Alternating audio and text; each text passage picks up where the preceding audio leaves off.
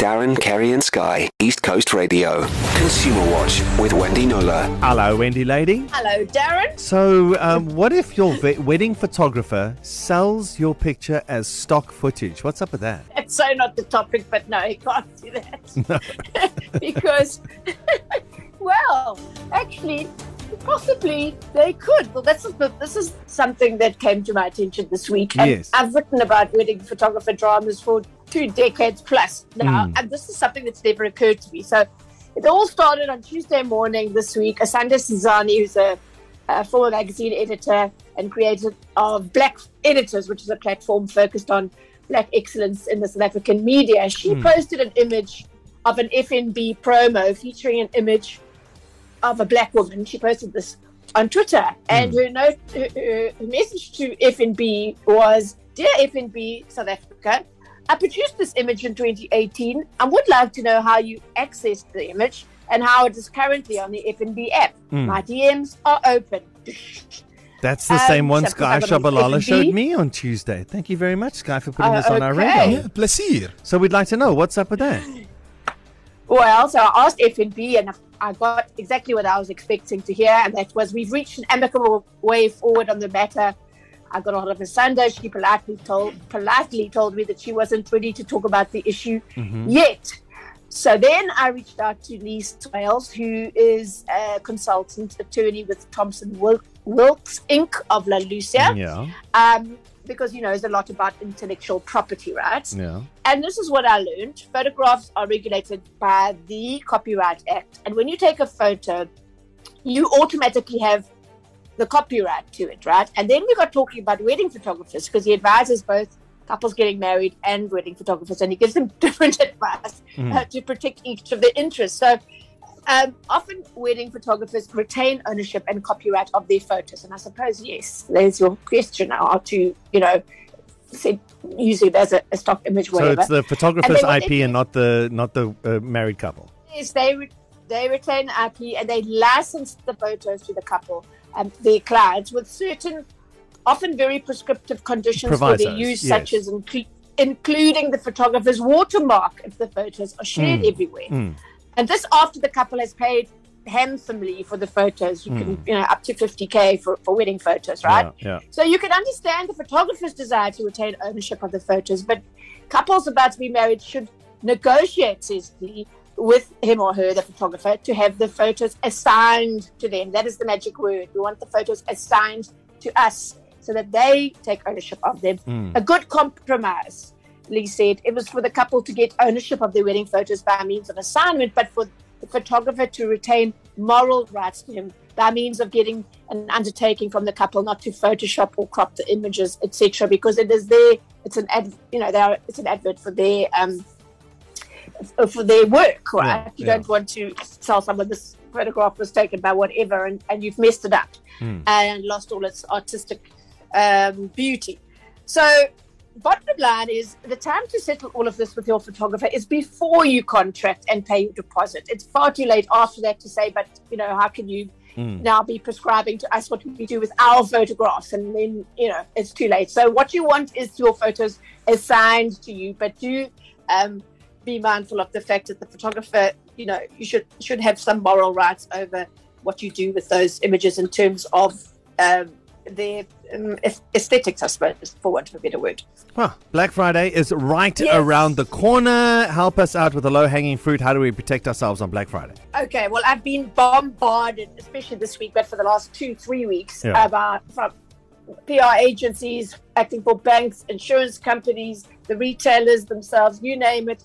And the bombardment is really come to a bit of a crescendo now this week, because Black Friday is the 26th of November. Traditionally, in America, the day after Thanksgiving. There was no promo stuff for Christmas or anything else up until that Black Friday, and then Christmas started, right? And now, of course, in this country and others, it's become, now we talk about Black November. That's the new normal, because why get people to buy just on Black Friday when you can get them to spend the whole month long? So, from all these bits of these press releases that have been sent, I've picked out the one I think are the most useful. So, first one, don't be taken in by the hype and fall into the trap of believing that Black Friday or Black November even is the only time to find a good deal. Do your research, compare where necessary, make sure that you really are getting the good price. And one of the ways you can do that is go to sites such as pricecheck.co.za. So we all know, and it's a show on its own, about 40% off. Is it really 40% off? What the recommended selling price that nobody ever sold that item at, because that's what normally it means. So be a lot more savvy about this. Go to sites such as Pricecheck to find out what the prices really are. Compare prices. Don't just stick with your tried and tested retailer and think, it's Black Friday, they must be offering the best price, because chances are they aren't. I love this one. I think it was from Budget Insurance, of all people. How to make sure that an online store is legit. We are going to put these up on the blog. It was a long list, but I've condensed it down to a few. Screen the URL. Fake website addresses are usually off by a character or two, just so that you won't notice. So make sure it is the exact URL. And fraudsters are going to be out in their droves now around Black Friday of fake sites and whatever. Click on the padlock in the address box. The drop-down menu will show you the security information of the website. Use a website checker. Sites such as Google Transparency Report are there to check the legitimacy of websites. So use that information that's out there for you to find and use for nothing. And read the reviews, as I always say. Google the company and see what people are saying about the service and the goods that they got. I like this advice from Shafika Anthony, who's the marketing manager of a really great personal finance website called justmoney.coza. She says, remember to insure expensive purchases once they are delivered to your door. So whether it's a TV, a designer watch, or whatever else, it's all very exciting or whatever. But remember, you need to add that to your insurance policy.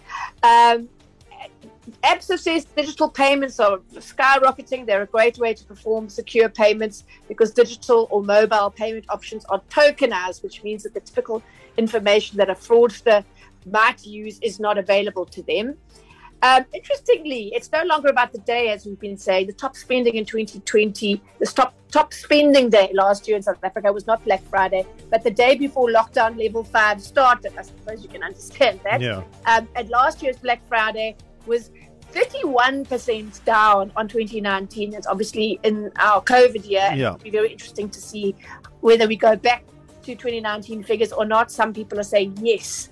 And just, I can't end without saying fraud alert. The fraudsters will be shopping too. Abs has reminded us about this. Yeah. So phishing is what you want to avoid. When they phone you and trick you into disclosing your personal information, they say they're from the fraud department of your bank. And here's the thing, they tend to have a lot of your personal information. I had someone yesterday, a Capitec client, saying the person that phoned him while he was driving had his ID number, his cell phone number, and his home address, and was able to reel off what debit orders he had. So he thought he was in safe hands, and he lost 77,000 Rand as a result. Banks don't do that. Banks don't phone you up and ask you for any information, codes or anything like that. If you get a call, hang up, phone your bank 100%. That's the best advice Wendy could give us on that one. Is if they normally give you a panic, it is Fraud Awareness Week as well. So hang up, phone the bank yourself, and say, okay, cool. You were saying something to me about this and that. Let's go through all the protocols. So there you go. There's a whole lot on that list. So you might need to give this a re-listen. Consumer Watch is a podcast. It'll be available on the website ecr.co.za. To listen to these moments and anything else you might have missed, go to ecr.co.za and click on podcasts.